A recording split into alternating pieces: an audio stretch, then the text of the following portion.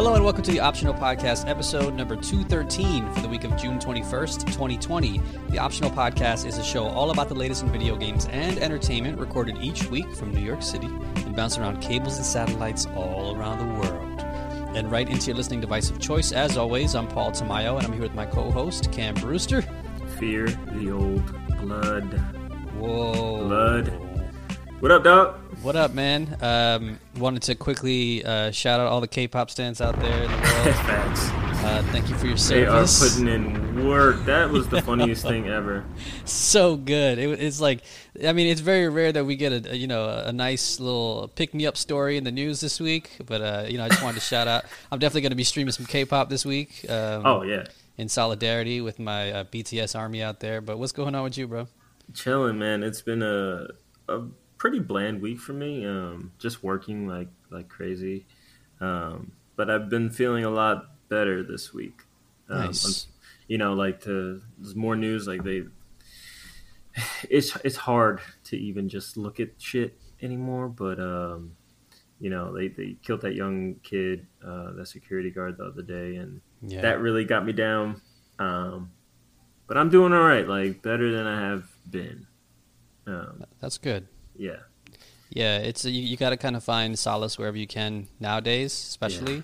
And seeing these stories continue to come out, and like it's definitely it continues to be a struggle out there. I just want to encourage folks out there, especially to all the non-Black folks out there, to just remember to stay involved, stay aware, stay active. I know it's like, just because it's not so, it's still like in the news and like on social media feeds and stuff, just because it's not like so prevalent, there's still a lot of work to be done. So please get involved if you can, where you can, even if it's small shit, I mean, earlier today, we didn't even realize, I think earlier this week, my partner told me this local coffee shop that we've been going to for years is actually Black owned, and I didn't know this, and I was like, oh shit, for real? I was like, now we got to go like twice as much as we usually do. I saw your story this morning. I was like, wait, no fucking way! I love that place. Yeah, and I knew there was a reason I love that place. Yeah, and there's like multiple locations in Brooklyn too. So shout out to Milk and Pole. I was like, oh shit, that's super dope. I'm gonna get all the cups and the t-shirts now. Fuck that.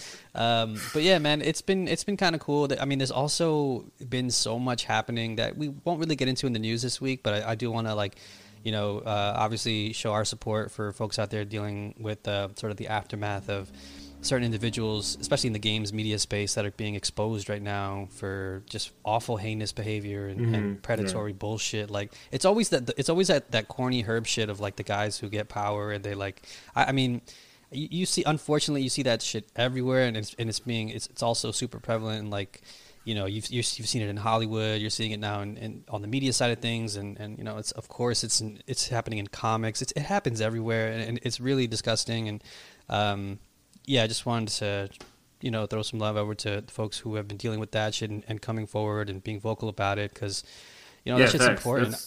It's super important. It's super brave, but it's necessary as fuck, because these people don't deserve to be in the spaces that we occupy. Word.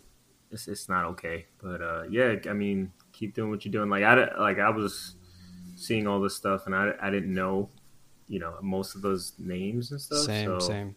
I was like, "Ugh, this is wild." But man, I mean, keep getting these people out the fucking paint, bro. Oh yeah. Fuck 'em. I feel like this is like weird. Like this is not weird energy, but like this whole time that we're in right now feels so different than any other. Like moving forward, like inkling of moving forward, like that we've ever had. Like any protest, we've all had protests in the past that we've been calling out, shitty people in the past and stuff. But this feels different. Like this feels like this is like reckoning coming, and for the better. Like I don't know. It just has a different energy about it. Yeah, because I feel like this time around, I mean, it's certainly, like you mentioned, been happening for quite a while now, like on a larger scale. Like we've been seeing it with other more notable figures in the media, and you're seeing them sort of finally get, some sort of justice, some sort of sense of justice, right? Especially for the victims. But Yeah, man, it definitely does feel like a reckoning across the board, and even for me personally speaking, like I've been a little bit more vocal about shit that I've had to deal with, and I've Mm-hmm. been encouraged by folks who have been coming forward and kind of like speaking their piece, and that shit's inspiring, and For sure. solidarity with everybody dealing with this shit, because we like we said before, like there's a small, it feels like sometimes there's a small collective of us who are trying to do the right thing, trying to do right by people, trying to like not be fucking predatory creeps and shit. And I think we gotta just keep that in mind too, like support each other, lift each other up, like you said, and Right. And like, like you said, like hold people accountable in the yeah. moment too. If you see some shit, Yes. like it's gonna feel awkward, but like say some shit, man. Like I know, like Word. me and Paul, we have a big friend group, and we call each other out on shit all the fucking time because, like, I know our philosophy. I can like, I know Paul feels this way too. It's like I want my friends to be in a place where they are good. Like I Mm-hmm. want them to evolve, and I want them to I don't know, like even just for their safety. Like I want them Yeah. to be able to have successful careers and stuff like that. You got to shake all that, you know, weird old school shit out, and grow up. Yep. Like Oh yeah. so. So I, call everybody out, man. Like just do it. I'd rather have that awkward conversation with somebody than to have someone be hurt. And Yeah. in the end. Also, if you see your boy at a con or some shit, whenever those happen again in like 20 years, I guess. Yeah, 2023 is gonna be lit. 2023. If you see me at the E3 or whatever, and if you need you need someone to slap box somebody outside the LA Convention Center, please let me know. Facts. I will do it in a heartbeat. But also on a more on a more serious note, seriously though, like if you ever see me, whatever, like I'm out there. If you need support for whatever reason, even if you need just someone to accompany you to go somewhere, whatever, hit me up. I'm in there. I'll be there for whoever. So That's hopefully, legit. That's legit. yeah, hopefully we can keep these positive vibes going despite everything, continuously seeming like it's getting worse. But despite all that, there's so much to talk about this week, and I'm gonna kind of kick things off this week just because there's a bit of a high interest game that came out on Friday. This little tiny game called The Last of Us Part 2. Oh yeah, I heard about that. Yeah, tiny little indie studio that definitely doesn't have a problem with crunch or labor issues. So yeah, I it's interesting, man. So like I talked about it before on previous episodes about how in 2013 I played the first one, and I was obviously in a way different headspace, also just in a way different point in my life, and I loved that game for everything it did in terms of like the technical side of things, and this was definitely way long before I started really thinking about things on a critical level like I sort of do now. So over the years, I like sort of started to not become super excited about Last of Us Part 2, mostly because, and I think I've also said this before on the show, of how violent a lot of the trailers have been, and like seeing how gruesome and detailed a lot of that stuff is. It like, I don't know, even the first one I talked about how like we've talked about having played it the first time and being impressed by what was done on a technical level in terms of like even the performances. Excuse me, I'm like hiccuping over here.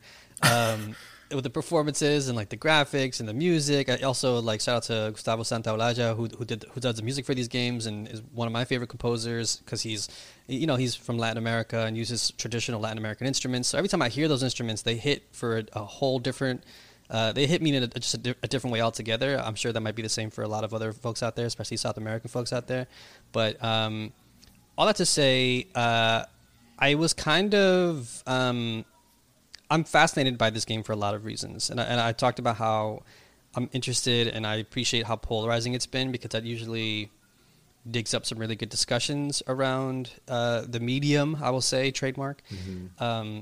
So having looked at all of the reviews and reading some reviews from folks that I really trust and seeing where everyone sort of landed, I wanted to go in there and see where I land. And I've only played, I want to say, maybe 2 or 3 hours so far. And I am blown away by the spectacle of it, right? In my head I was like floating around this. I kept saying in my head like the technical spectacle. I thought it was kind of funny to say it. It's kind of fun to absorb and you know, obviously like in 4K and in HDR and all this stuff. It's fun to watch. I've heard it's like a gorgeous fucking game. Yeah, it is.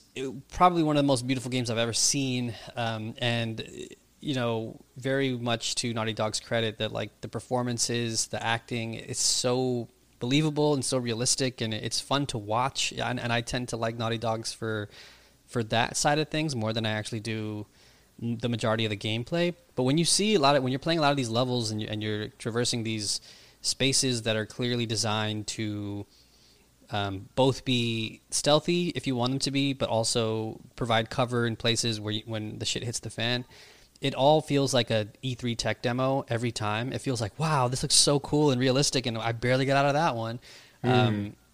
So on that level, the game certainly hits. Like, it definitely feels like something that you've come to expect from Naughty Dog, and with The Last of Us and that series and its story and tone especially, and the things that it's exploring, these very dark,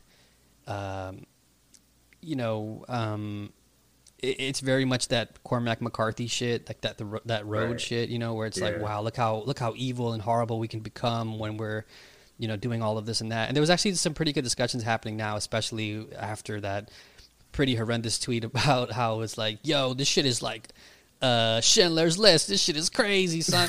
Like, that shit is a little, for me, like, all right, let's simmer down now. Simmer down. Let's maybe not talk about this zombie game, even if the movie Schindler's List was fictional. Let's maybe not compare it to a thing that actually happened.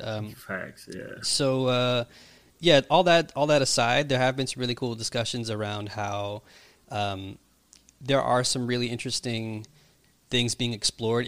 Like some people have been like, if you like The Last of Us Part 2, you might want to check out this. And some discussions have popped up around specifically like Korean cinema, like revenge cinema, which Korea tends to do so well. I mean, like, one of my favorite movies is I Saw the Devil, and explores what can happen to somebody when they just completely let that rage take over. And all those movies. Old Boy, yeah, all those movies. So it's interesting. It's interesting to see that kind of stuff get sort of brought up into the discussion again, which I find fascinating. But all that to say, so far I'm, again, only like 2 or 3 hours in, and you know, the major thing that propels the story forward, I'm trying to be vague around here, so maybe folks out there who have played it know what I'm talking about, has happened, and that definitely hit in a way that felt very, you know, tragic, and definitely gives the context and reasoning for a lot of that revenge tale to take place and kick off. Right. So I am interested to see where it goes. I've read a lot of the reviews, and unfortunately they've also had to dance around a lot of really specific things, and I mainly want to just get to the end, sort of sit back, process it, and come to my own conclusions, especially like I think everybody should.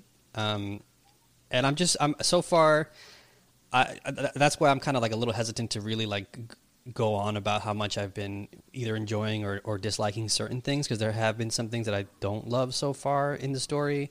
Right. But I want to keep playing it, and I've also heard and read some awful things about how it treats certain characters, and, you know, just all across the board, different things about this game. So it's really interesting to try to play this game also in the midst of a pandemic, one, and then also, like I said before, in a time when violence and division among groups of people are continuing to, you know, to be displayed on social media and you know, on the news and stuff. So it's interesting. It's definitely an interesting sort of time to play this game, and I want to keep playing it. I'm hoping to maybe finish it in a couple weeks or so. I also want to say I have no plans on doing any videos on this game, or I mean, maybe I'll do some writing. Who knows? We'll see. But I mean, for most of it, I'll probably keep my thoughts to the show, to this show. So to that extent, it's also been so freeing to not have to worry about capturing every time I'm playing and taking meticulous notes for every clip I'm recording for every timestamp, and then, worrying about constantly while I'm playing it, like what's the angle I'm going for, and for the first time, just actually playing a game like this on this level, to just absorb it, and really sit with my thoughts. So I will say that's been really refreshing and really, really cool. So yeah, my current update for The Last of Us Part 2 is that I'm actually enjoying it so far. Yeah. For the most part. I am so curious to see what tales we get told on the way to, like, the inevitable conclusion. But yeah, so far I'm liking it. I haven't encountered anything too problematic so far, but also I'm completely, like, my filters aren't there for a lot of things. So I want to just kind of run through it almost blind in that sense, and then come back and, digest a lot of that stuff. From a lot of what I've been hearing, because I've been, like, not seeing, like, a lot of spoilers and stuff, but, like, just the discussions around this game is that, like, the marketing for this game didn't do this game any service. Yeah. From what people are saying, like, they kind of went in very skeptical a lot of times, rightfully so, right? Yeah. And then came out on the other end mostly positive. And I'm wondering, like, what the disconnect is there. And I'm excited to hear you, when you finish this and move back around from week to week, or however long it takes you to finish it. But I want to hear your thoughts on that aspect of it, if there's any, like, validity to that. Yeah, and there's also a lot to be said about comments that have been made, especially by Druckmann and company in the past. Yeah. And it's not gonna lie, it's been tough to divorce that from the experience too. But yeah, I also just want to really take time to absorb and process the contributions from the entire team also. So yeah, I think we tend to forget that, especially in a medium like games, that this is a collaborative medium, and I want to really absorb the stuff that the composers have created, and the animators and the set design folks, and because I'm looking at everything, and I'm reading the graffiti, and I'm like looking at the items that have been left behind, and what has been prioritized in this collapse of society, and because there's a lot there to pick apart and digest, and I want to really give it its fair shake, but I'm also not gonna play dumb and be like, keep your politics out of my games, whatever, because that's just impossible. So that's the right move. Yeah, so Last of Us Part 2, I'm gonna definitely play a lot more tonight and over the course of the next few weeks, so stay tuned for more, I guess, developing thoughts as that happens, but it'll definitely happen a lot slower than most other places, but there's a lot of good stuff out there. I know. Shout out to everyone doing, like, spoiler casts and stuff like that. I'll link a couple in the newsletter this week for sure. For anybody who obviously has, like, maybe even already beaten it, because I know there might be some folks out there who probably this week they'll finish it. But yeah, in addition to that, another game that we've both been playing that I've been sort of continuing to enjoy, even though I've had a really I hit a wall earlier this week with Bloodborne that I didn't realize. So it's like twofold for me. Mm-hmm. Bloodborne is a game that is in a lot of ways designed to be very cryptic and not tell you a lot, and encourage you to really, like, look through the menus and read the items, and tease out that lore and connect the dots. And for the most part, a lot of games don't do that, like, outside of the standouts that are like Outer Wilds or Control, things like that, thhere it really asks you to be present and be conscious of the things that you're absorbing as you play. Right. So there are some things where in chat I'd be like, all right, can you just tell me, like, do I go even when I was talking to you because you were in chat, I was like, yeah, what am I doing? Do I just roll down? Is there something down there? And so I was like, there were times where I was just like, just tell me what to do, because I honestly don't want to bother with that. So there was earlier in the week the blood-stained or the blood-starved beast? Blood-starved beast. BSB. BSB. I ran into them not realizing that it wasn't mandatory. It's kind of like an optional thing. And it's a mandatory boss. Oh, it is a mandatory boss to move forward. Yeah. So you remember how when you did beat it, we went back to the hub where all those NPCs are now. Yes. And then that door was open. That side door to go up the elevator or whatever. Yeah. Yeah. So that door doesn't open unless you beat BSB. Oh, and the game doesn't tell you that at all, and that's one of the most frustrating parts of this series in general. Like all the From Software games, they don't really relay that information, that important information of how to move forward. You just kind of keep running through the same areas, and you just get frustrated and frustrated. So I understand where you hit that wall the week prior, but you made a ton of progress on your last stream. That was impressive. yeah. So between those two streams, I on my off time, I was just going back in and doing a couple runs here and there, while I put a podcast on, or while watching something on my Chromebook on the side. So I was grinding. I was just grinding, and I got my stats up a bunch, and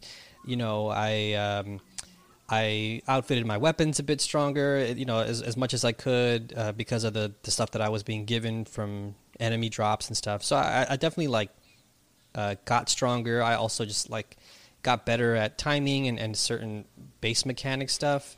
And on my last stream, like you said, I went back and I think I did the BSB, then I did the witch, one of the witches. Yeah. I think I did a few things. Some folks were pointing it out in chat. They were I did the Bagman, I think they're called, the dudes with those big ass pillowcases of shit. Man, there's a really cool mechanic to those things, and you keep skirting around that stuff, and it's because a lot of times you have to I don't know if you're past it already, but if you die to certain enemies, certain things will happen, right? And you're so good at this fucking game, it pisses me off because you don't get to experience that stuff. I've never seen someone not die to certain those two hunters that you fought by the well. Oh, those were jerks. You beat those in one shot.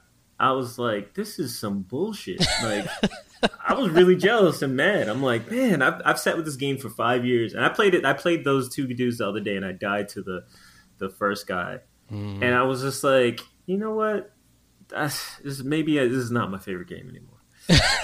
Oh, man. Paul's just naturally just killing shit on one go. Even the rickety drop down area. You did that. Yeah. With a little bit of help from chat, but you did the rest of the stuff. You got the jumps right and all that stuff. Yeah, I was trying to be as vague as possible. I was just bump up your brightness. Yeah. That actually was a good tip, because there were some things I straight up could not see. Yeah. But yeah, no, I guess this is kind of what it must have felt like whenever I would hand the controller over to Steven, our good friend, when I was having trouble in Shinobi on PS2, and he'd be like, "Oh, this thing," and he would just beat it blindfolded. Yeah. But yeah, I don't know. For whatever reason, I was also, shout out to Nico. I was watching Nico and also Cameron streaming Dark Souls 2 earlier, which, by the way, definitely go follow. I think they're going to be doing it every Sunday, so it was mad fun to just pop in while I was working on show notes a little bit, when I could sort of get distracted for a few minutes at a time. It was fun watching that game too, because I was seeing sort of the architecture of the FromSoft games and what I could recognize, some of the the syntax I could recognize that shows up in Bloodborne, and I was like, oh shit, that's kind of cool. I could see how it evolved and got more, just went down different directions, I guess, for each game, and made me really reappreciate certain things that were in Bloodborne.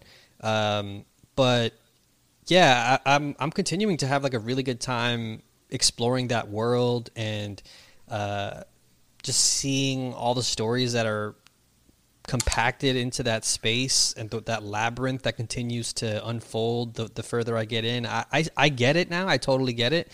I do think, though, that I probably will not play these games solo, because solo would require me to have like, I mean, I have looked up one or two things like with the BSB. I looked up like the wiki for it, and I was like, oh, okay, fire would be a good thing to have.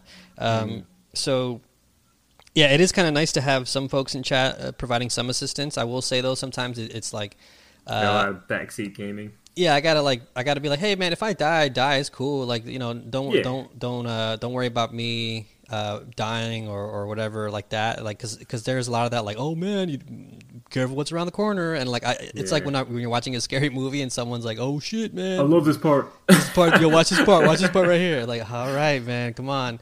Yeah. That's the burden of streaming, though, right? Yeah, like, yeah, for sure. You know, people are gonna live through you and stuff like that. So yeah, and it is frustrating, but I understand.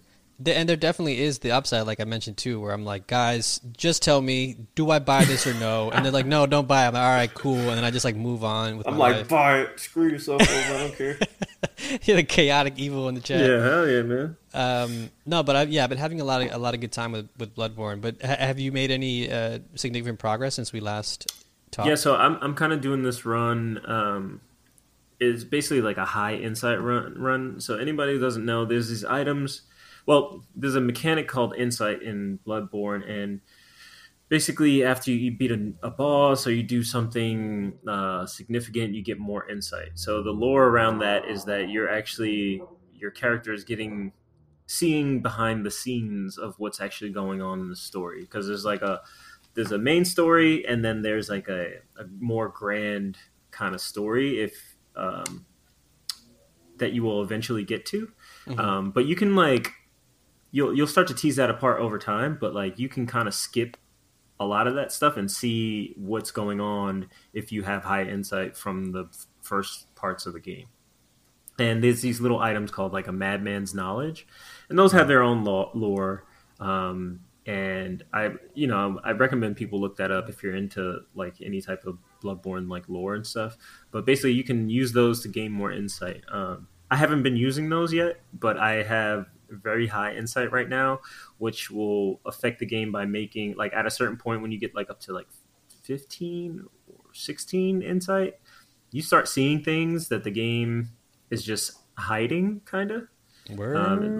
So like enemies reveal certain things about themselves, and like, oh, that's why they look like that, or there's this thing here, now it's not invisible anymore, like I didn't even know that, and it was there the whole time. So like those are the type of things that's happening behind the scenes in Bloodborne story that you're just like, oh, these are not just people, or these are not just monsters. This is like something else going on behind that stuff. But it also makes the game a little bit harder. So you know how like the witches in that boss battle, mm-hmm. You know how like they summon those little like those scary sickle holding monsters. Yeah. So if you have high insight and you beat a certain boss. Boss. Guys, I'm from Long Island. Relax. Yeah, you get a coffee and a bagel. You gotta get a coffee and a bagel. Boss. You gotta get the boss. If you go down that like path, like towards them, like if you're making your way towards those witches, those things summon randomly, and they're really tough. And like certain enemies get like more skills, and it's pretty interesting. So that's like, I've never actually done this before. I've only seen somebody do like a run like this. But I'm just letting it happen like kind of naturally. Like I've been like on a tear right now. Like I haven't died much, which is interesting. Cause I'm notoriously like just bad at these games, but I love them. Yeah. But I'm having a great time. Like, I just got to the next like area, last night. The next big area that leads you into like the second half of the game, and I'm really excited to get to that because that's where the game gets fucking weird. Yeah, I'm so excited to, because people keep saying, oh, like you just wait and see, it's gonna get real wild. So I can't wait to see like what that means. What actually means, yeah. Yeah. I think the other thing too, I would say, like the thing that I feel like might. So I mean, the one thing I will say that has helped me in this game, I think in most games, is I am really not afraid to die in games. In real life, please don't kill me. For sure. But in a game, I'm like, oh, okay, like when I die, I'm like, sometimes halfway through a battle or something, I'm like, okay, I'm gonna die. Let's push the boundaries. Let's see what I can do. Let me tease apart this fight so I can learn some stuff. Right. So it's like, okay, cool. Oh, okay, all right, I died. Or even if I'm like really trying and I die, I go, oh man, that was close. Like, what did we learn? And it's like, I think easing the pressure out of like needing to win for me can be a slight advantage, especially when I talk about it on my stream, like in a game where you need every advantage you can get to defeat some of these bosses. So I feel like letting go of that, the stakes sometimes can be liberating, and it will encourage you to be a little bit more brave, or it'll encourage you to be a little bit more not reckless, but more experimental and find a thing that I hadn't found before. So yeah.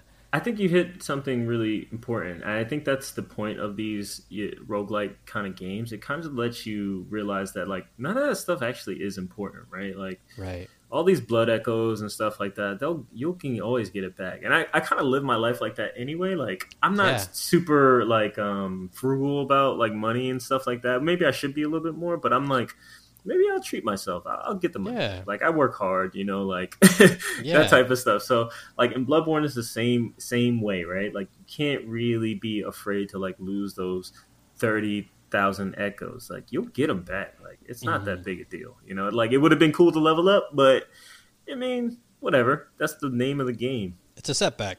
Yeah, and then like you just feel more, like you said, you're just a little bit more brave when you just like don't give a shit. Yeah, for real. Like, and that game rewards being aggressive too. Oh yeah, it definitely does. And like I feel like also, yeah, you just said it. I think you sort of synthesized it in a really beautiful way, where it's like you just don't care, and you kind of just it's liberating. And that can also just easily be applied to, like you said, like to your real life, right? Like the moment you let go of that pressure to win or to look cool, or like, I can't get over about how much money I lost. And sometimes that shit is real. I'm not gonna lie, but but like you just gotta keep moving. Like the Bloodborne and all these Souls games are all about like keeping it moving. And as I'm sure many black and brown folks can attest, that's sometimes just the main lesson. You just got to keep it moving. You can't dwell on shit. What AOC said, forward. Yes. Forward. That's right. Shout out to AOC. Yeah, word. I'm there to do the oh my god, if we get a AOC drop, that can happen actually. That can happen pretty easily. I feel like she would be down to do that. Oh my god, yo! Can everybody tweet AOC for us on Monday morning at the same time? Coordinated. Can we be like K-pop stands? Can we get a shout out for AOC. That would be baller. Shit! Look, we're New York City, production. Yeah, we're natives. Yeah, Queens natives. That's our home. That's the home. Listen, we can make it happen. All right, cool. So, how's your time with Mafia 3? Good. Even though I definitely haven't been spending as much time with it, considering I'm now playing 3 AAA fucking games right now at the same time. But I'm still playing it here and there. I'm trying to like not lose that muscle memory for some of that game's mechanics. But at this time, I think at this point, I'm still trying to like do all the side missions and stuff, because they really do give you an incentive to do those things, considering like who you're going after and what things they've done. So I'm like, none of you white supremacists are getting away from me. There's like a power struggle minigame, right, within the game, if I remember correctly.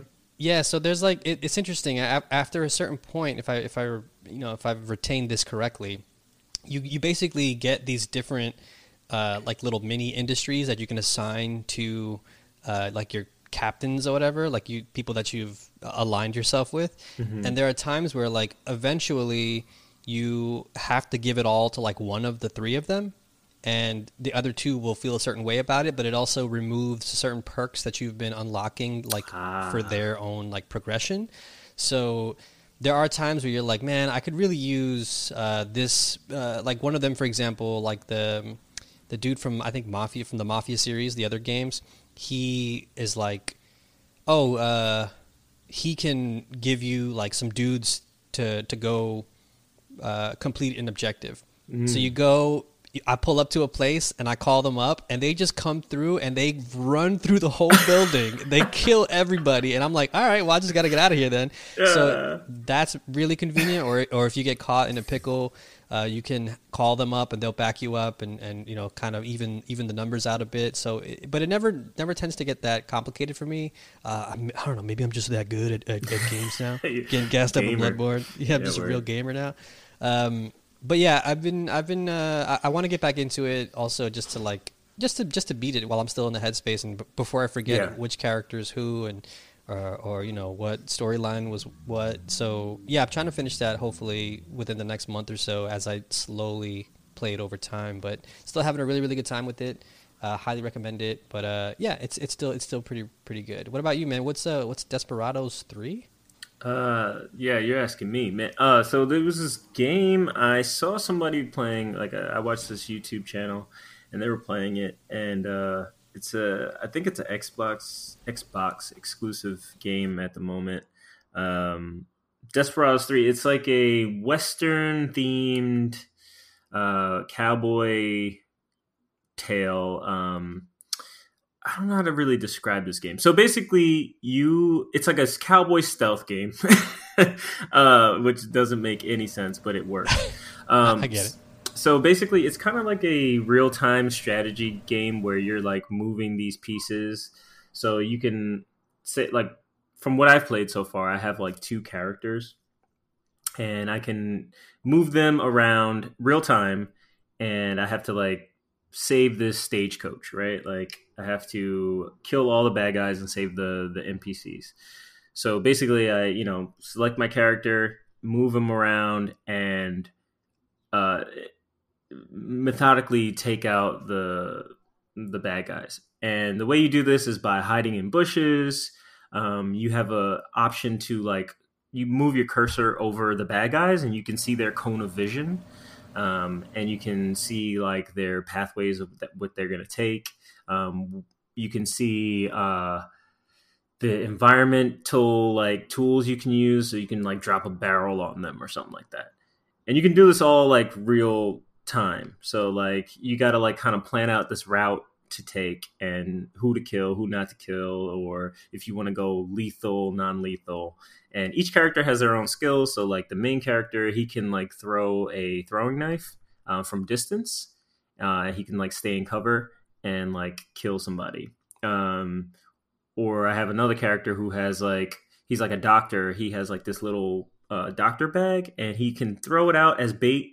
And if the NPC is looking at it, they'll walk over and open it up like curiously, and then there'll be like a smoke bomb, and then I can kill them stealthily. Stuff like that. And you can take as much time as you want during these encounters. Like you can like the game actually encourages you to like save scum. There's like literally a counter that says it's been 2 minutes since your last save, and you can just hit the start button and it saves for you automatically, because it wants you to like keep trying new things. It wants you to fail. It wants you to start all over. So it kind of takes off the pressure of like getting into these things. But you can move it's like an isometric view, so you can like kind of move the camera any way you want. You can pan left and right, like as far as you want, like just to see what's coming up ahead. It's a very beautiful game, surprisingly. But yeah, this game is like really interesting. It's really dope. Like I think it's very different from anything I've actually ever played. I don't know if you've ever heard of it, but no, it's the first time I'm hearing about it. It looks great from like the screenshots I'm seeing online.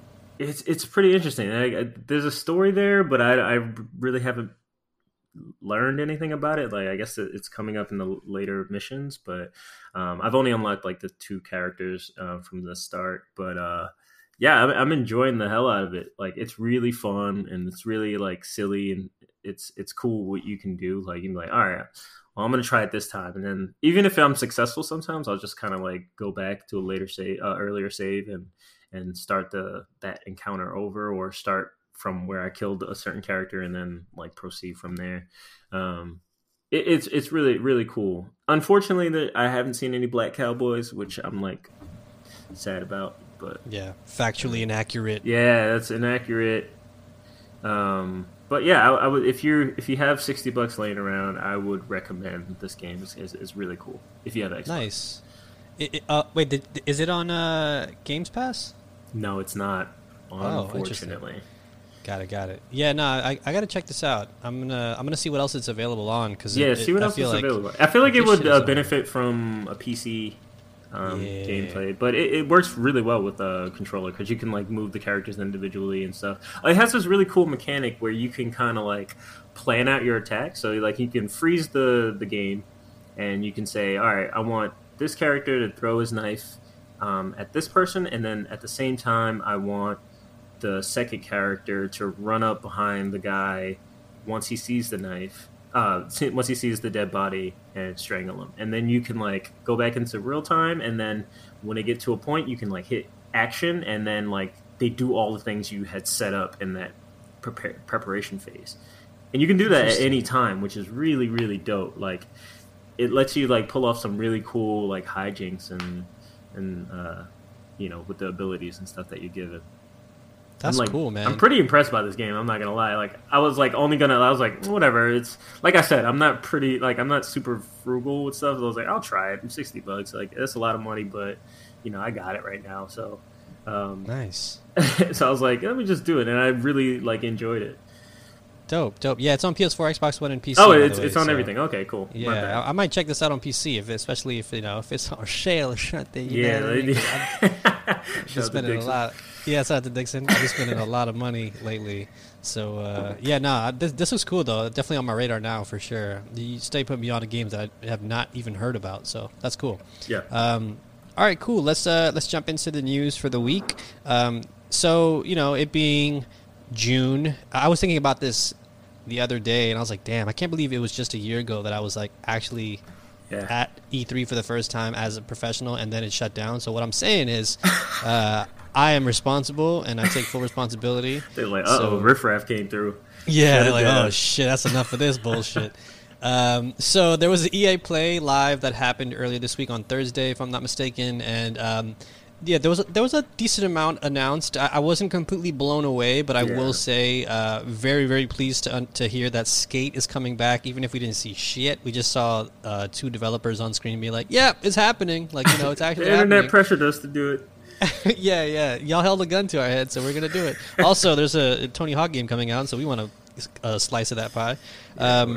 So, yeah, man, I'm as loyal skate stands that we are, I'm curious, like, what you would, want to see in a new Skate, or like, what you're hoping to at least get out of a new Skate.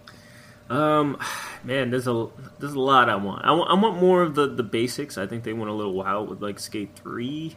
Like I didn't really enjoy that game too much, but Skate 2 was like right where you wanted to do. Like a lot of like challenges. The free roaming was great. The music was super underrated. Those soundtracks from the first two Skate games were super underrated. So good. We don't talk about those a lot. Tony Hawk and Dave Mirra get a lot of praise, but Skate 1 and 2 were really good. That's true. Really good things. But I want to skate with my friends, man. Like that was the whole point, man. Like I just want a really good technical skate game. Yeah. Well, not so tech, not like that other game that I saw you playing on stream one time. Oh God, where you got to like use your like individual feet to like. Nah, I don't need all that. I just want to flick the stick a couple times and ayo. Yeah. But hey, watch your mouth. Yeah, can we stop saying flick the stick? Yeah, you know what? Time to retire that. You video games. Yeah, come on, grow up, video games. No, I want to say maybe I'll drop one of these every time we get naughty on the show. Freaking naughty. Yeah, we're freaking naughty. Yeah, I want to say I'm very excited at the sort of resurgence that we're seeing in I mean, not really resurgence, but we've seen Session and stuff like that come up, and there's that other game that I haven't checked out yet where you're like a bird and you're skateboarding. There's that one that showed up, I think, on the PC gaming show. I've been seeing GIFs of it. I've been following the developer for a minute now on Twitter, where it's like, I forget what it's called, man. Is it the boat? The boat? Nah. Oh, there's like a Tony Hawk style game where you're like this dude in a boat, like a speedboat, and you're like grinding on shit. Oh, really I haven't seen that shit. That shit sounds wild. I'll link it so you can put it in the the thing. There's one called. Let me try to look this up. But there's a game coming out that I will look up the name for maybe later on. And folks are probably screaming at me listening. But it's like this very ethereal looking game. It's like polygonal. It looks beautiful. Like you're skating in this void, but you're skateboarding. Like you're doing like ollies and grinds and kickflips and stuff. It looks so amazing. So I'm glad that like people are understanding that. There's still a lot there to be extracted from a good skateboarding game, and I mean, I loved them so much growing up. I would love nothing more than right now, especially to just throw on a skateboarding game and just zone out for hours at a time. That's kind of what we did when we were younger. We would just like go out there, escape the world for however long it took for us to practice our ollies or whatever. Yeah. So yeah, man. Super looking forward to Skate, even if we didn't see a damn thing about it. We also got wind of Apex Legends coming to Switch and Steam this fall with crossplay, which is a big deal, I want to say. Very excited to see that happen, especially for folks out there who, have been isolated for this long. It's one thing that I'm actually glad to see that crossplay is now just becoming an industry standard thing. We saw it with No Man's Sky, now we're seeing it with Apex Legends. Yeah. We want to see that shit happen more often. I think that's like nothing but great things for the future of these multiplayer spaces where it just makes more sense to just connect everybody. Really Stop being dumb. Star Wars Squadrons that looks so fucking incredible. I'm not gonna lie, I want it so bad.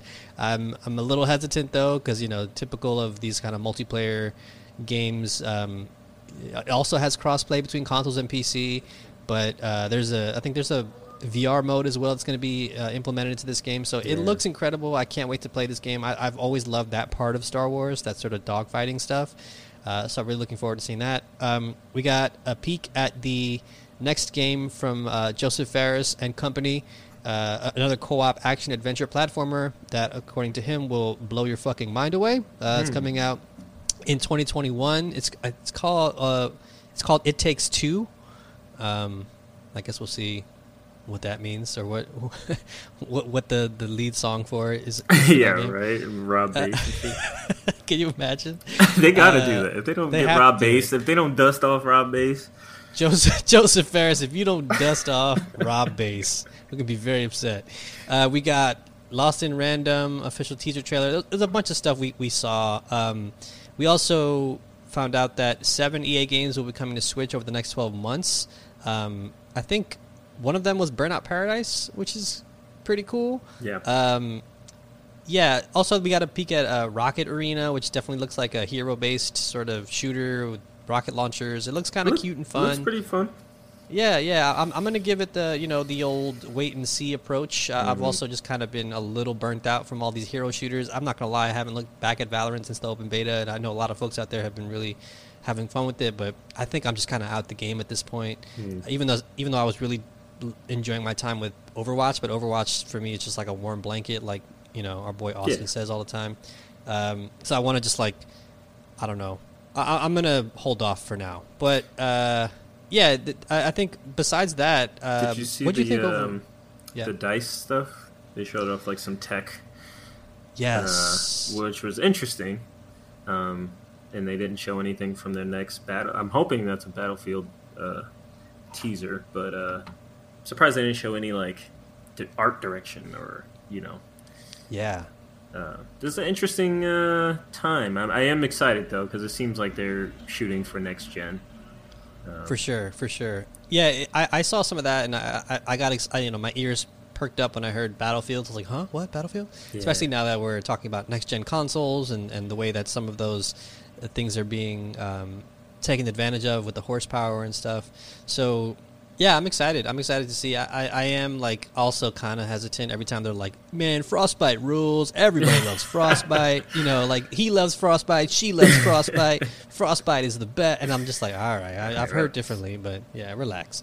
And then, in addition to that, this week we got a tweet from the developers over at CD Projekt Red, basically announcing that Cyberpunk 2077 has been delayed to November 19th. It was originally supposed to come out on September 17th, so they're just pushing it back a few months, which is both kind of you know, I guess I got to imagine disappointing for folks out there who are like really, really excited to play this game. I mean, I think we've both been vocal about how, you know, we're definitely interested in seeing what this game shakes out to be, but also I'm honestly not, I'm not like expecting this thing to completely blow me away and change my world view or anything like that.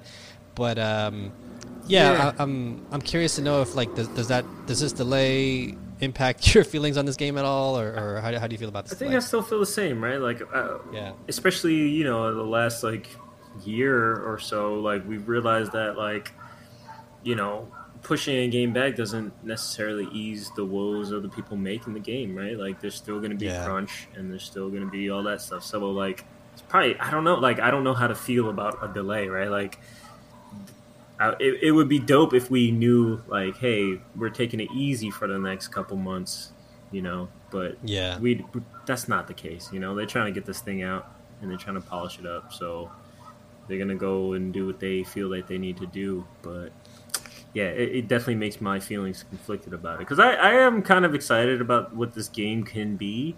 A lot less than when it first was announced, for sure.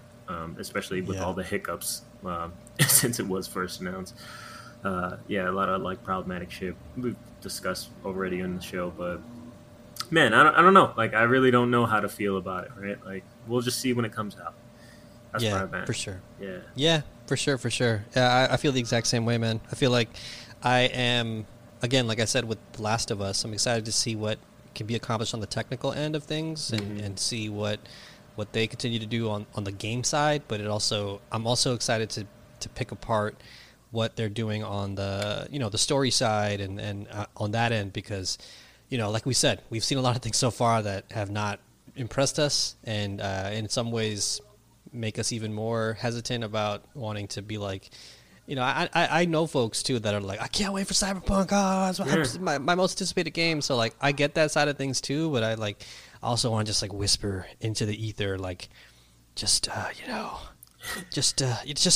think a little more about these games, you know, just try to think a little deeper about them. But and this week in a continued series of fuck ups on a lot of people's fronts. I'm taking this from Kotaku. Red Dead Online update removes modded KKK from the game. This is something that I didn't even know about. I didn't know about this either. Yeah, until this story. But yeah, as Polygon reports, Red Dead players had been complaining about this for a few days now, providing numerous examples of clan members turning up in online matches as NPCs, accompanied by some incredibly racist in-game chat from those responsible. So, for a little while, modders had been taking advantage of a vulnerability in Rockstar's Red Dead Online that allowed them to spawn members of the Ku Klux Klan who are normally only present in the offline single-player component. That loophole has now been closed. So they did it quietly without really releasing a statement or some sort of tweet or even like, you know, update, blog post, whatever. So, yeah, very curious. Jesus Christ! I'm reading the little. Oh God, sorry. I just read that. Oh, yeah. The some of the screenshots there, pretty nasty. It's interesting too because you know, this game definitely didn't shy away from some of that stuff in the game, and you know, there's moments in the offline story mode that you come across them in different, at least one very notable scenario. Yeah, but I didn't realize that the online stuff could be sort of fucked with in that sense, and I'm glad they addressed it. I would have kind of appreciated it if they added a little note or two, you know what I mean, for others out there. But yeah, I'm curious to get your thoughts, man. What a weird story. I mean, they've definitely done, you know, this is the double-edged sword with opening up your game to like mod stuff, because like the GTA community, like the Rockstar online stuff with GTA 5 has, you know, been very successful because of the modding community.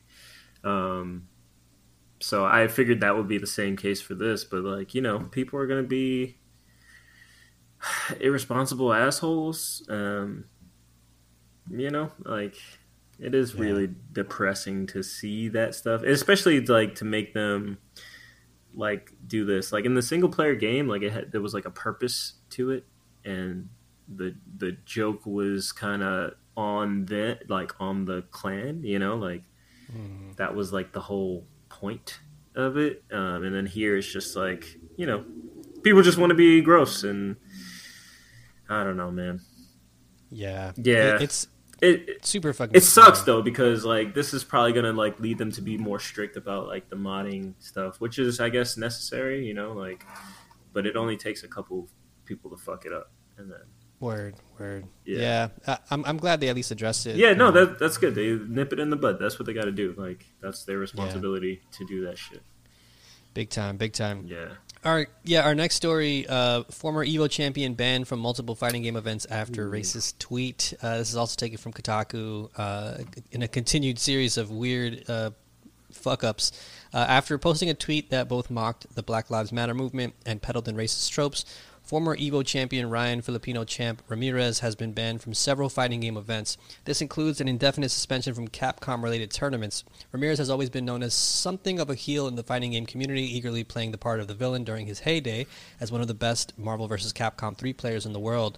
But there have been several indications over the years that what many considered was an act was really just his personality. The facade slipped for good this past weekend when Ramirez tweeted a picture of a watermelon with the caption #Water Lives Matter and a little winky face emoji on there, attached to a image of a watermelon. But it's kind of an understood, very racist trope. Sort of trope, specifically against black people. And especially now, I think we've seen it before too. Like especially in the past couple of weeks, Ian here also mentions the Skullgirls developer Mike Zaymont making an "I can't breathe" joke on a stream, which I've watched that clip when it was on floating around Twitter, and it was super cringy to watch. Yep. And also we were talking about it before, right? But like that silence that happened on the stream with everyone else who was on there, it was very palpable, like the awkward tension. But I've seen it before with we saw it with the PewDiePie shit when the people that were on the stream with him were like laughing and kind of brushing it off. And I'm glad to see that some of these tournaments are actually banning him and sort of, like we said before, right? Like nipping that stuff in the butt, because like it needs to be. And fuck this guy for that stupid ass joke. We've seen stupid ass jokes on Twitter get celebrated and defended, and fuck that shit. Yeah, F Champ, I've seen him before when he plays Street Fighter, but he's always been kind of a dick. And this is like me not following him, like this is just me seeing him, play it up on stage and shit, and like interviews and stuff like that after matches. Like they do that wrestling shit a lot, but like they said, I mean, like this is obviously not a facade, like it's for real. Like these people have, like, he knows exactly what that meant, Mm-hmm. So, fuck him. Like, whatever. Right. Like, and especially in a space like that, like the fighting game community is so inclusive, and like, well, that's like where we want it to go. Like it's out of all like the video game stuff, like the FGC is so diverse, and like, a lot of the popular faces are black faces, and I'm sure a lot of his friends are black in the community. So it just seems like odd to go for that joke, like even if you're playing even if you're gonna pretend like it is part of your like character, right? Like that's just not it, especially what's going on. I read this like thread of his apology and stuff, and it was just like not a real apology, of course. I think he's just sad he got caught and like got called out for it. There needs to be consequences, right? Like, I'm not saying ban him for life and shit, but like, come on, man, like, fuck you, like, this is gonna fuck up your money. Good for you, like, you gotta do fucking better. But yeah, I saw in the chat in his in the thread, like, people in the community are like, yo, bro, like, what, like, yeah. I'm black. Like, what are you talking about? Like, how could you do some shit like that? Like, we supposed to be friends and stuff. Like, right. And that's the corny shit. Yeah, it's the lack of self-awareness shit. It's like, it's unbelievable that But like we said, I'm glad that people are taking steps to, deal with this kind of bullshit. Because, yeah, I don't know, like especially like right now, there's no room for that kind of bullshit, and I have very little patience for it. And I'm glad that actions are being taken. So, yeah. Our last story of the week, which is also a very, very weird stumble. Avengers game Twitter assembles, then deletes extremely bad tweet about defaced statue. This is taken from Kotaku as well. But earlier this week, the official Avengers video game Twitter account posted a short video featuring a monument of Captain America and said that the area around it had been defaced. It's the kind of atrociously poor timing that itself deserves some kind of historical monument. Yeah, especially considering right now all the statues that are being pulled down around the country, and we've seen videos of the Christopher Columbus statues, or even founding fathers, quote unquote, of people be tearing them down, spray painting them, throwing them in, or them tripping and falling into the water. We've been seeing that a lot lately, and this just seemed like either this was a scheduled tweet from fucking months ago or some shit, or someone just put that out there and just definitely not following the right people, or just completely unaware, fell asleep. They just didn't read the room at all. But they tweeted they deleted the tweet, excuse me, and they responded. They posted an apology saying, "We've heard your response to our recent posts and agree that now was not the appropriate time to share this content from our game. It reads, we apologize for being insensitive," end quote. And it's interesting too, considering that in the context of the game, from what I understand, it's people responding to the Avengers, kind of like we've seen in the movies, at least in the cinematic universe, of people sort of not trusting the Avengers and stuff like that. And it's kind of a very real thing that we're all dealing with right now, especially. So I'm very curious to see how this game handles this stuff. But yeah, I'm curious if you have any thoughts on this weird ass tweet debacle. Nah, yeah, they knew. That's the thing. These people are not dumb.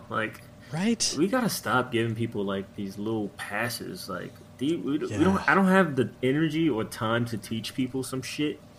Why did this intern or whoever's running this thing, they know exactly what they're doing, man. Right. It's just corny. It's just yo, did you really have to do that now? Ain't nobody thinking about this fucking game. Yeah. I don't know, man.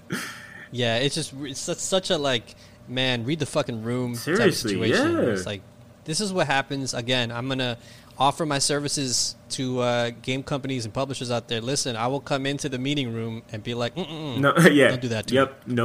Nope. Don't do that to me. I'll be that guy. Just pay me, $100,000 a year, and I'll be like, nope. Okay, what's next? What are we doing? All right, yeah. Before we jump into the rest of the show, I'm actually going to take a quick break. Yeah. I'm going to grab some water and all that stuff, but we'll be right back. All right, jumping into questions for the week. If you have any questions for us, please feel free to send an email directly to us at questions@the-optional.com, or you can jump into our, you can chop in there too, I don't know, into our Discord. I turned into one of my uncles. You can jump into the Discord, into the questions channel, or record us a voice mail message using the Anchor app on your phone. So that's always a good thing. We got 2 voicemails this week, so I'm excited about that. We got a question from Danny, who writes in, I'd love to hear an update on Cam's PC build. Did he ever get around to it? If yeah, how is he liking it? So, about that. I have been slowly collecting pieces. Some people have been donating things to me, actually. But, everything's so expensive right now. But I actually bought a really nice monitor the other day. Ooh. A really good Asus monitor, and that shit got stolen in the mail. No. Yeah, I bought a monitor and a bracket because I told you guys, I don't know if I mentioned it before, but I assembled my desk and it's glorious, and I'm a builder now, and I'm it's a beautiful fucking desk. Did I ever show you the picture of it? No.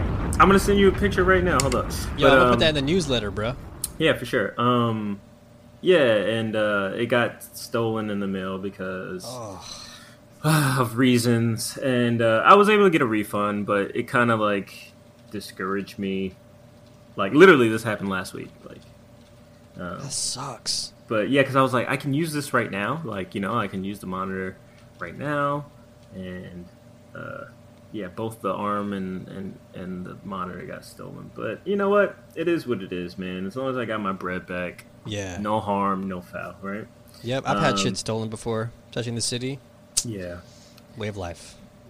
And especially now that, like, because they said I signed for it, and I was like, I did not sign for it. But whatever, man. You know that what? Sucks. But yeah, yeah. No, so it's not. It's a slow go right now, Danny. I'm gonna throw it out there right now. Asus, let's go, baby. What are we doing? Hook us up. Is that how you say it? Asus? That's how I say it. I think I say it like Asus. Asus. You gotta say it like a karate dude, like Us. Asus. Asus. This helps with your breathing. Yeah, that's actually kind of good. I said it from like my stomach, bro. Yeah, you have to scream. Hold on, that's why they scream in martial arts, man. It's for breathing. Yeah, exactly. I just got your picture, by the way. I'm gonna give my live reaction to it. Hold on a second. Oh damn! It's a big boy. I put it all together. It's like it's a countertop and rising desk legs, and I mashed them together like Frankenstein. Bro, this is beautiful. It's a very nice desk. Wow, look at you! I'm sitting at it right now. Yeah. Wow, you ready to become a YouTuber, bro? I really did it just for like, you know, I don't have anywhere to sit. I bought a computer a chair, and that's really comfortable. Bro, that's amazing.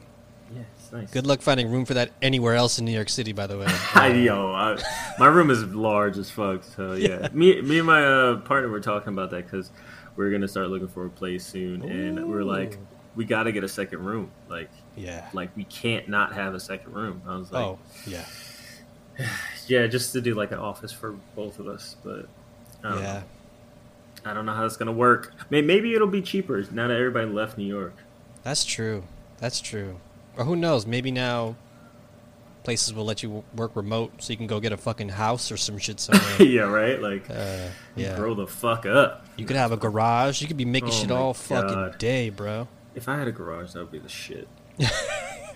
We're just turning into our dads, bro. I know, man. I told you the other day I was just like fussing at people out the window. Yeah, I was literally just looking out the window, fussing at folks. Like, it's everybody. It's our grandfathers. It's our uncles. It's everybody, bro. Everything. Get the baby out the street. Get the goddamn baby out the street. Whose baby is that? I know one of you motherfuckers stole my Asus monitor. All right. Seriously, I've been looking at all my neighbors like, which one is it? I've been looking at people's trash to see if I can find the box. Oh yeah, bro. Snap a pic if you find a box, bro. Let me know. Yeah, word. I'm a few blocks away, bro. All right, cool. We got a message from Jumpgate. Have you ever played a game based only on its visuals? What about it appealed to you? Cam, you have any games like that? Yeah, I mean, most of my PSP catalog was that. Like, I remember seeing like Mercury. Remember that game? Mm-hmm. It was like a puzzle game where you like move these like little Mercury blobs around like in a 3D space and tilt the world around. But I literally just looked at the box. I was like, that looks cool. I'm going to allegedly steal this. Yeah. You have no proof, anybody. I was 16. Listen. Allegedly. Yeah, allegedly. A friend of ours. I worked at Toys R Us, all right, guys? And I bought it with my money. That's right. Guys. I would never steal. He picked up the ticket, went to the back, and was like, one, please. Yeah, no, there's one that like really stands out to me, and at the time, I remember, especially at the time, going to a friend's house and seeing Crazy Taxi for the first time, and seeing it like it looked like an arcade game on his TV, and I remember thinking like, holy shit, this is the best thing I've ever seen in my life, and wow, there's like a Tower Records and a KFC, and there's like a fucking all this shit in there. And like the soundtrack and like the style of it, everything about it just oozed style. And a lot of those Dreamcast Sega games were like that. And I remember I didn't get a Dreamcast, but I got a PS2, and then it came out on PS2, and that was I think the first game besides Gran Turismo that I got for the PS2. So yes, and it turns out to be one of my favorite games of all time. So Crazy Taxi. Yeah, Paul is like fantastic at Crazy Taxi. infuriating how good he is. Yeah, He's like goes for the red ones. I'm like, how do you get the red ones? Yeah, that's the key. That's the key. But yeah, Mercury was dope. Like it just looked. I was like, oh damn, I want to touch that. You know, like it was one of those things that. And you brought up a good one. One of my favorite games, Jet Set Radio. Oh my god! The original was like, we used to buy games just because of the art. Like legit, yeah. I had never really seen a cell shaded game before. I don't think before that. Yeah, I might be wrong, but that was the first one. I was like, this is oozing with style, and everything was about like extreme sports back then. So yeah, you know, that was like a big appeal for me.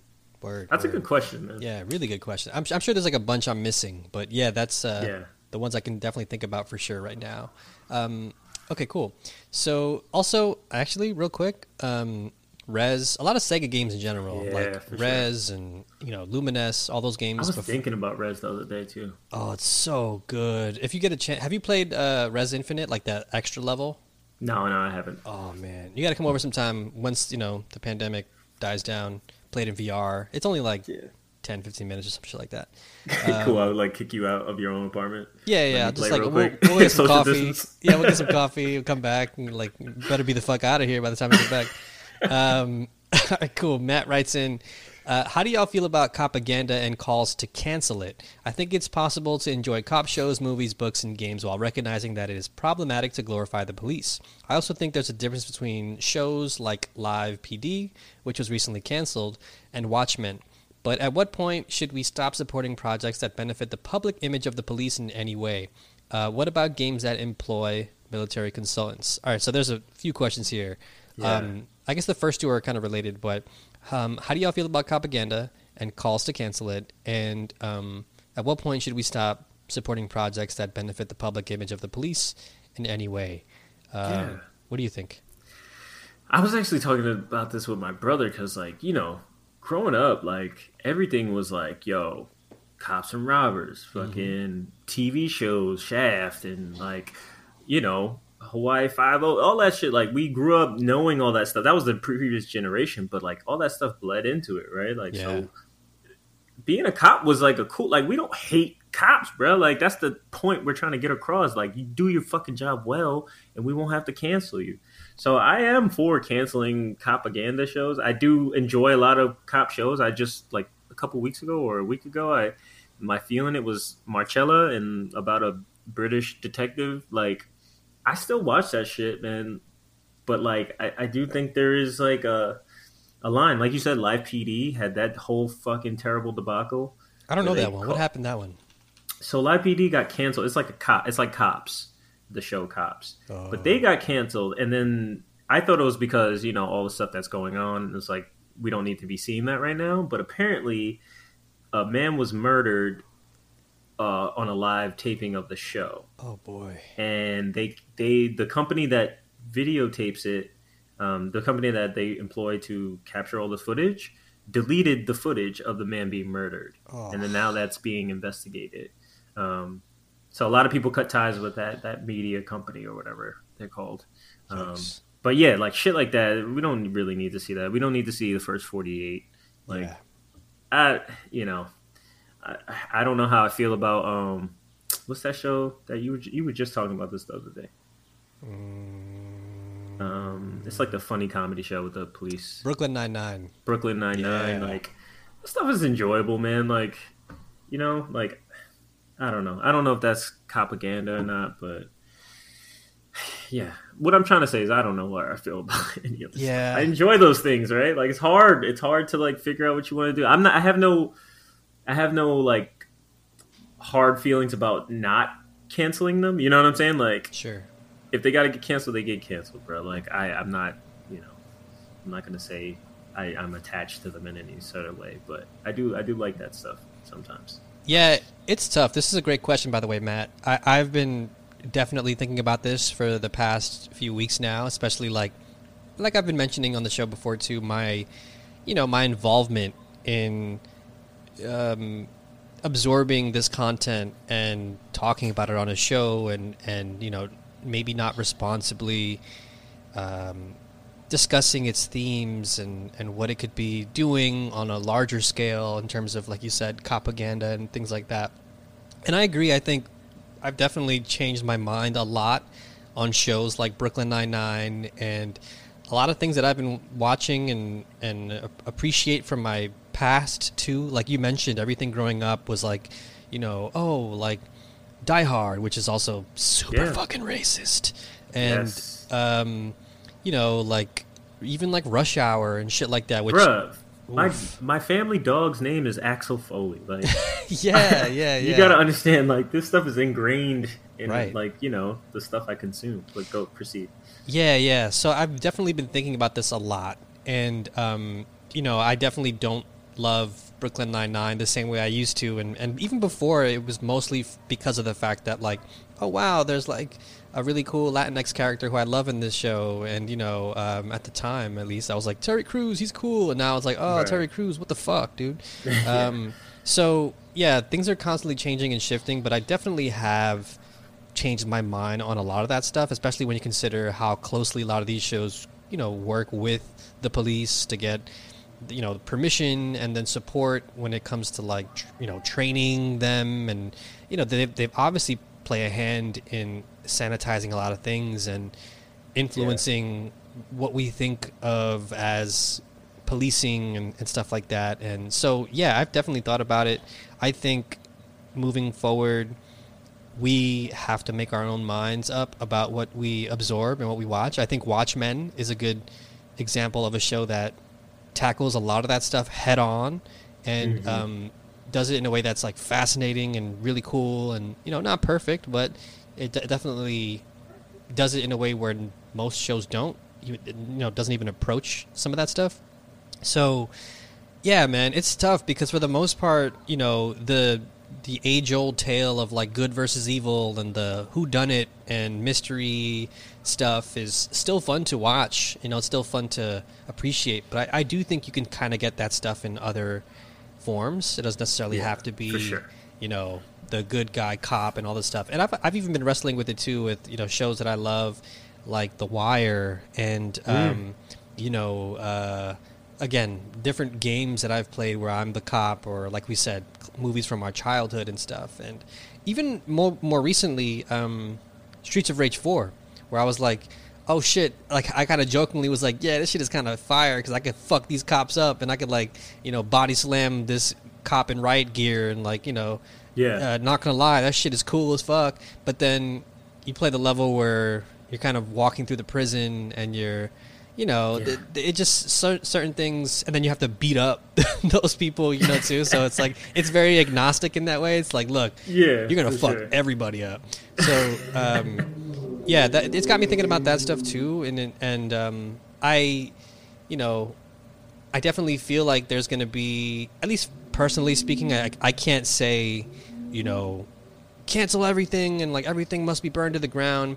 I saw some tweets that were like, what if we just had the whole cast of Brooklyn Nine-Nine wake up from, like, a dream and they were all working in a post office and no one explained it? I'd be like, okay, cool. I could actually fuck with that. Right, exactly. Because I feel like a lot of that is just set dressing and context and, just a way to just regurgitate tropes and stuff. So I would love for that to happen, but I also, like, would find it really hard to ignore that there have been so many seasons before that have been really playing up the NYPD as these, like, lovable, goofy, huggable people when, they're not all like that. So that's not that. Yeah. So, it's interesting. And to your other question, what about games that employ military consultants? That's a question that we really got to dig deeper into as well. Because I mentioned it before. I'll drop a link into the newsletter as well. So if you haven't signed up, sign up. About the Pop Culture Detectives video on military consultants in Hollywood. And it's kind of scary, bro. And, like, we see it with Call of Duty and we see it with all these things. And I've definitely been thinking a lot about this stuff over the past few months for sure. And kind of like you mentioned before we started recording, about revisiting certain games and stuff. It's it's a lot. I think it's a lot on the part of on our end, on what we choose to support and what we choose to, I don't know, I guess not ignore, but there's a lot of like self-reflecting. We give a lot of passes to shit. Yeah. And, like questions like this bring a lot of that stuff up, right? Like we need that type of stuff. We need people to ask these questions so we can get that stuff out of us, like see what that actually means and evolve from there and like, reconcile with that stuff. Like I said, like I'm not opposed to letting anything go. Like if it's not benefiting my life in any good way, like I don't mind letting some of that stuff go. Yeah. I can't change my dog's name right now, but Yeah. But like that stuff is good to think about, and I'll definitely like over the next, over some time think about that stuff. Like where are these things going to live in my life? Yeah, for sure. All right, cool. We got a couple voicemails this week. So the first one comes in from our guy Damon, and here it goes. Yo, what up, Paul and Cam? It's Damon. Yo, lately I've had a lot of time to think and overthink, which I'm notorious for doing. Enough about me. Playing a lot of Animal Crossing, and I want to talk microtransgressions in Animal Crossing. Bear with me. When you go into Nook's Cranny, Timothy and Tomothy follow you all over the place. And as a person of color, that shit is triggering. When you go into the Able Sisters shop, Sable's cool as hell, especially after you talk to her for a little bit. But Mabel aggressively follows you around with like this big Karen energy. Shit is disturbing, B. And finally, when you go visit the visitor, you just walk into their tent without announcing yourself. Come on, y'all. Animal Crossing has to do better, right? That is such a fire question. That's such a good observation. Yeah. Man. Cam, what do you think? Man, they do need to do better. I always did feel weird about walking into someone's camp without like, and they're just sitting there like, can I help you? Yeah. Like, I'm on vacation, bro. Like, it's like, you want to live here? Yeah. Where you from? Where you from? Yeah, word. Those are really good observations, man. This is so funny. Yeah. Tomothy, yeah. I remember mentioning that the first time it happened when I like went into the store and they were like following me around. I remember telling my partner like, "Damn, these motherfuckers racially profiling me." Like, yeah, seriously, this is a little intense. But I also like recalled my time on I think my first trip to Japan when I was in Tokyo. I think we went to like opening ceremony, which everything in opening ceremony is like $3,000 or some shit. And I'm like walking around and I'm like looking at these jackets. At the time there was like some Kodak themed stuff that I was like, oh, this looks kind of cool. I'm walking around and like every part of the store that has like different employees just standing around, and then like I guess if you go into like whatever their jurisdiction is, they'll just like follow you. And I'm like I'm clearly not Japanese. I'm definitely I've got some facial features that I'm like racially ambiguous to some people, but I feel like they were just kind of following me around. But I also felt like it was the impression I got as someone who has experienced a light version of this in back in the States, which means like very little, like compared to a lot of my friends, obviously.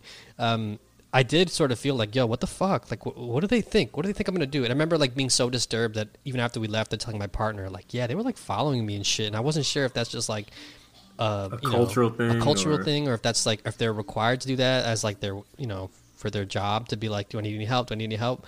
But it does sort of make you feel uneasy. But I also do really wonder if that's just like a cultural thing, like if maybe they don't have that same stigma around that or sensitivity. Not that the States does it all. Like I've seen some fucking weird videos of like PA systems in like pharmacies and Best Buys, yeah, like some real fucked up shit. So that's a very real concern. I would love for there to be like, again, offering my consultant agency of one here. I would be happy to go visit whoever's making a game and be like, yeah, don't have them follow you. Don't do that. Just have him be chill at the fucking counter. Need any help? Yeah. But that is a fucking amazing observation. Not for nothing. Yeah, maybe again, hire the optional consulting agency, and we'll tell you maybe don't do that. All right, cool. Our last question for the week comes in from Pizza Pachulia from the Discord, who asks, Yo, it's Pizza Pachulia on the Discord, always lurking. So I'm wondering if a notable life event has changed how you play or replay a game.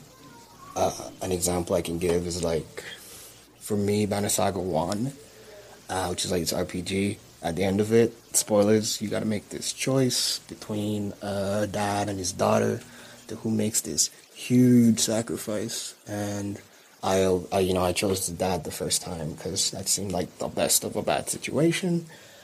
But now, replaying it a couple months after my mom's funeral, and it's like, whoa, I'm living that choice. That choice is not nice. I'm good, by the way. Let's pick the other one. Forget that one. But, yeah, if you guys got anything like that or something happier, I'd love to hear it. So, love the show. Good vibes. Bear things. Yeah. Another solid question. Solid question, man. Also, my condolences. Yeah. I don't replay a lot of things. But I recently, I think it was last year, they came out with the. Sorry, my neighbors are blasting music. I don't have that dampening thing. That's cool. Modern Warfare, the original, got a remaster or whatever, and I started playing through that. And the first time I played it, I was like fresh out of high school, in college, wet behind the ears, breath smelling like Similac. Like, I was a young buck, and I didn't really know any better, right? Yeah. So, like, playing it now, it wasn't like one event, but it was just like going through college, going through the workforce, watching the news, having conversations about, like, the war on terror, quote unquote, and how we see brown faces in the Middle East and all that stuff. And just, I couldn't really play that game just mowing down Arab people. It was weird to me. Yeah. And yeah, it just made me not like the game. And it was a game that I loved, like before. Just because I changed as a person. But it wasn't like just one event, though. How about you, Cole? Yeah, this is a great question. I think often about my time spent. Yeah, I also agree. I don't really revisit games like that too often. Very rarely, if ever. But in the past 5 years or so, I did revisit Ico, or Ico, as it's more commonly known, the game by Fumito Ueda and that studio. And that's a game that, when I played it at 13, meant something completely different for me. When I was later in my late 20s, with a partner, sort of starting our life together. That's a game in which, in particular, you're trying to escape this castle with this girl you find, and there's a very kind of legendary mechanic around that game where you have to hold the R1 button to hold her hand, and the game does very specific things around that mechanic, and taking it from you at certain times, and just doing some really interesting things, which is why Fumito Ueda for me is one of my favorite designers. He actually ties story and themes to actual game mechanics and that kind of stuff. So yeah, playing it much older with a partner, with somebody I actually cared about, and in a lot of ways feel like I have to protect and support and solve stuff together in life, hit a lot differently than when I was 13 and I was I want to escape the castle that is my house and my hometown, and little baby problems at the time, which at the time were my world. But when I got older, that game kind of, I think all great art does that. It sort of evolves with you, and it has new things to say the next time you revisit it. So yeah, that game for sure. I also I'm going to feel a certain way. This isn't necessarily revisiting a game, but it's going to hit me in waves in a bunch of different directions. But I'm very much looking forward to Spider-Man Miles Morales for PS5. But Heather at the time, shout out to Heather. Shout out to Heather. She wrote a really dope piece about that game and its relationship with, the police and what you're doing as Spider-Man, by helping them put up these radars and different towers and stuff, and its whole attitude towards prisoners and gangs and all that kind of stuff, right? It's really kind of going back to the other question we were talking about with like propaganda and stuff. It's got a very sort of old-fashioned, sanitized version of who the good guys are and who the bad guys are, and that's kind of, it makes sense for a Marvel game with a superhero where you need a clear bad villain and you have to have a clear guy who's doing the right thing, all that kind of stuff. But with Miles Morales, it's going to hit very differently because I remember being so excited. I'm still very excited. I mean, it's the reason why I love Into the Spider-Verse and all this kind of stuff, about having, like a black Spider-Man. Like, that's so fucking cool. Like, and the fact that, Right. He's, he speaks Spanish and stuff. It's like, it's so fucking amazing to me. Like, it's we've been waiting for this forever. I'm glad I got to, see it while I was alive. But very curious how they're going to handle a lot of this stuff, especially if this game's coming out like this holiday. A lot of that stuff was kind of baked in already in the oven, cooking before a lot of this stuff, unfortunately, started coming to light. Like, we've known about a lot of this shit for forever. But I'm very curious how it's going to be handled, and in general, like with that comic and that character. I admittedly haven't read the comics and stuff to that level, to that degree. So, yeah, that is a thing that I'm curious about, how that's going to hit this time around. Because honestly, the first time I played Spider-Man, like on PS4, I was aware of it. I was very conscious of it. And, you have to, you mentioned it before, like kind of having to turn that down a little bit in your head and kind of make concessions and, get over certain things. But, yeah, that's one that I haven't played yet. But based off of how I played the first one, I'm so curious how they're gonna handle a lot of that stuff. So yeah, great questions, man. You guys killed it with the questions. Seriously, been killing. Yeah, for real. We honestly have the best listeners. I don't care, man, what any other podcast says. Word. All right, cool.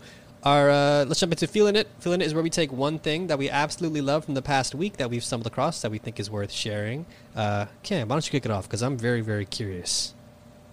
Yeah, I started, I've been feeling like stagnant lately, being in the house, quarantining and all that stuff, and just kind of like my days are just going to work, coming back home, and I do have a job that has some physical labor to it, but I'm not feeling strong, or, I don't know, I don't know, just not feeling great about my body and shit, so I was like, let me start working out. Yeah. But I had bought, these resistance bands like a year or so ago, because a good friend of ours who's he works out a lot, and he's a muscle head, shout out to Ace. Hey.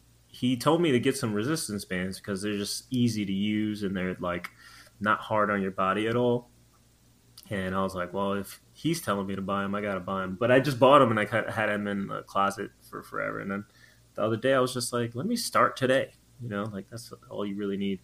And I looked up some exercises to do, and I started using them, and it just feels good because you really get a sweat up on. It's hard because the bands go in different pounds, so they'll go from anywhere from a 5-pound band all the way up to a 50-pound band, and them shits, yo, man, I'm weak as hell because if you're stepping on them doing curls and stuff, and if they snap up, it's a wrap for you.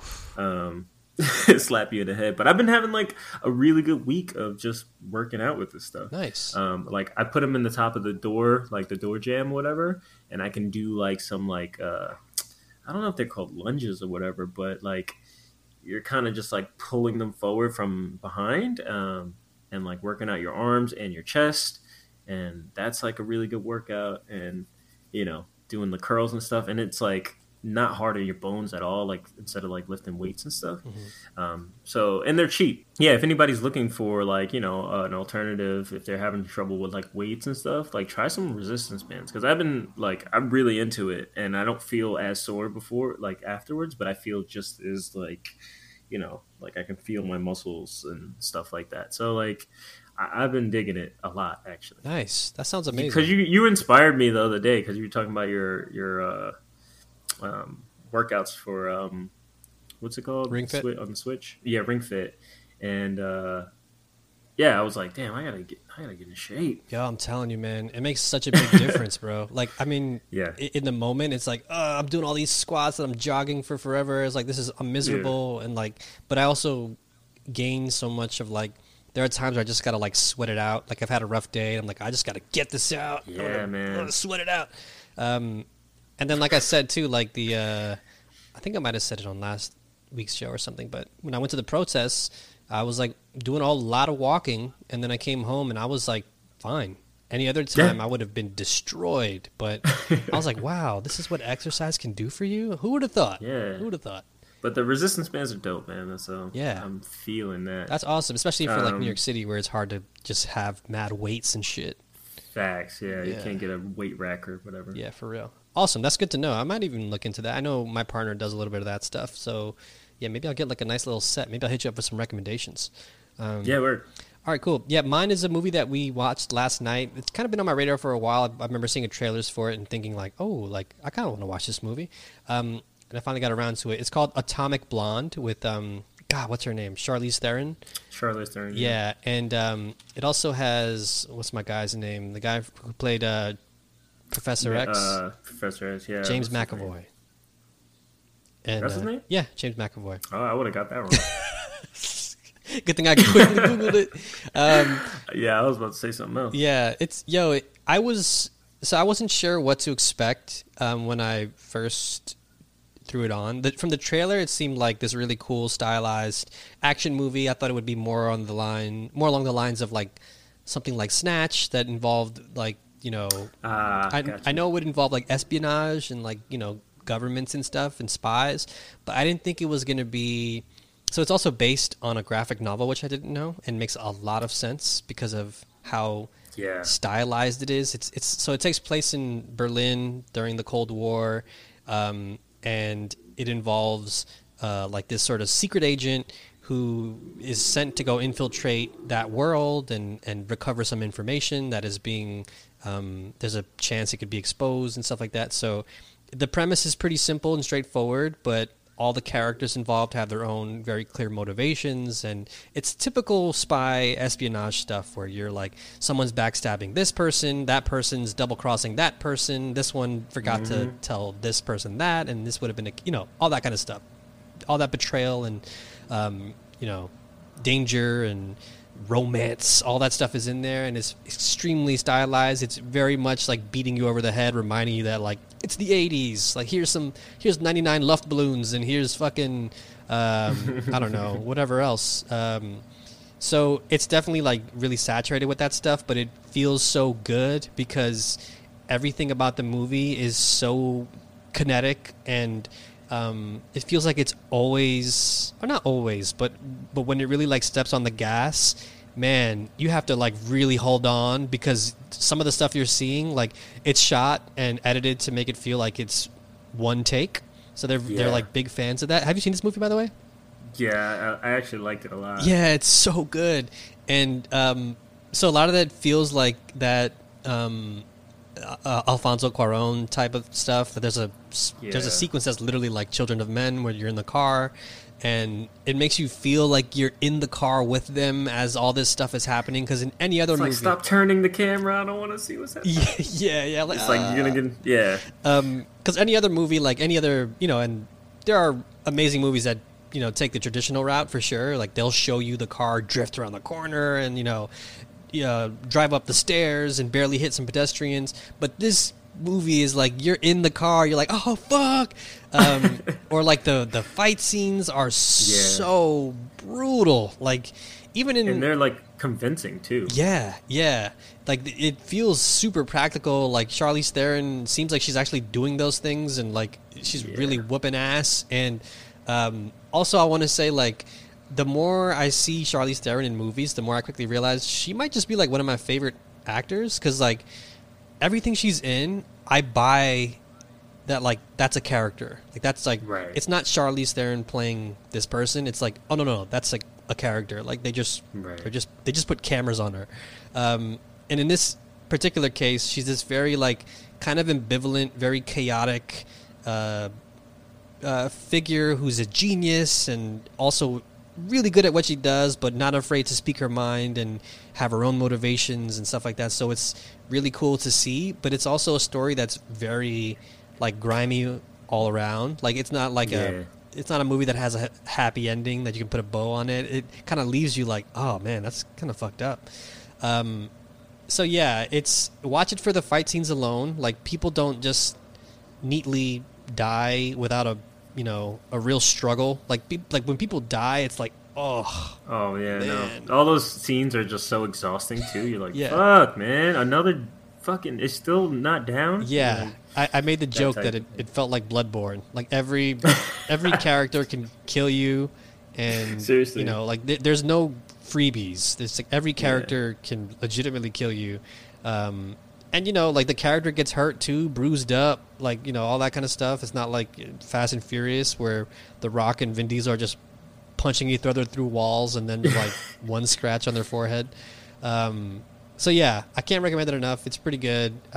Makes me kind of want to maybe even check out the graphic novel and stuff, but it didn't like get a lot of buzz, at least from what I remember when it came out. I didn't know that it was a comic or whatever. Yeah, that's cool. It's pretty cool.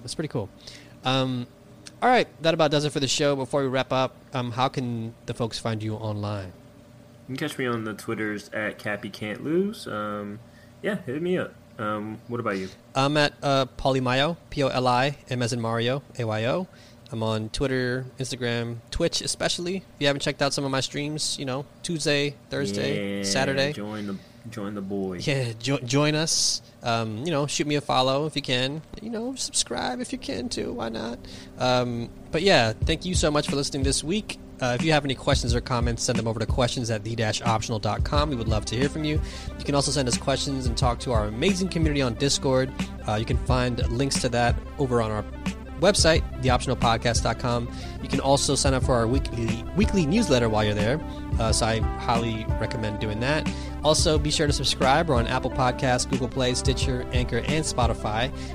So if you can, please review us on Apple Podcasts. It really helps us spread the word. If you want to show us some love and help us get on the radars of other folks out there, maybe getting a Seuss sponsorship. And if you like the show, want to help keep it going even further, you can become one of our supporters if you go to our Anchor profile at anchor.fm/theoptionalpodcast. Special thanks to our supporters, Mark, Charlie, Suhai, Bree, John Michael, Murray, Jesse, Billy, and Hans for helping us keep these lights on every week. Also, thanks to our new subscriber, Colin, for showing us some love this week, joining the supporters section. If you have any, appreciate you. If you want to follow us on Twitter, we're at The Optional NYC. And our show's music is by the one and only Levi Pack. Shout out to Levi. You can find him on Twitter at _LEVIPACK. So until next time, everyone. Peace. Bye-bye.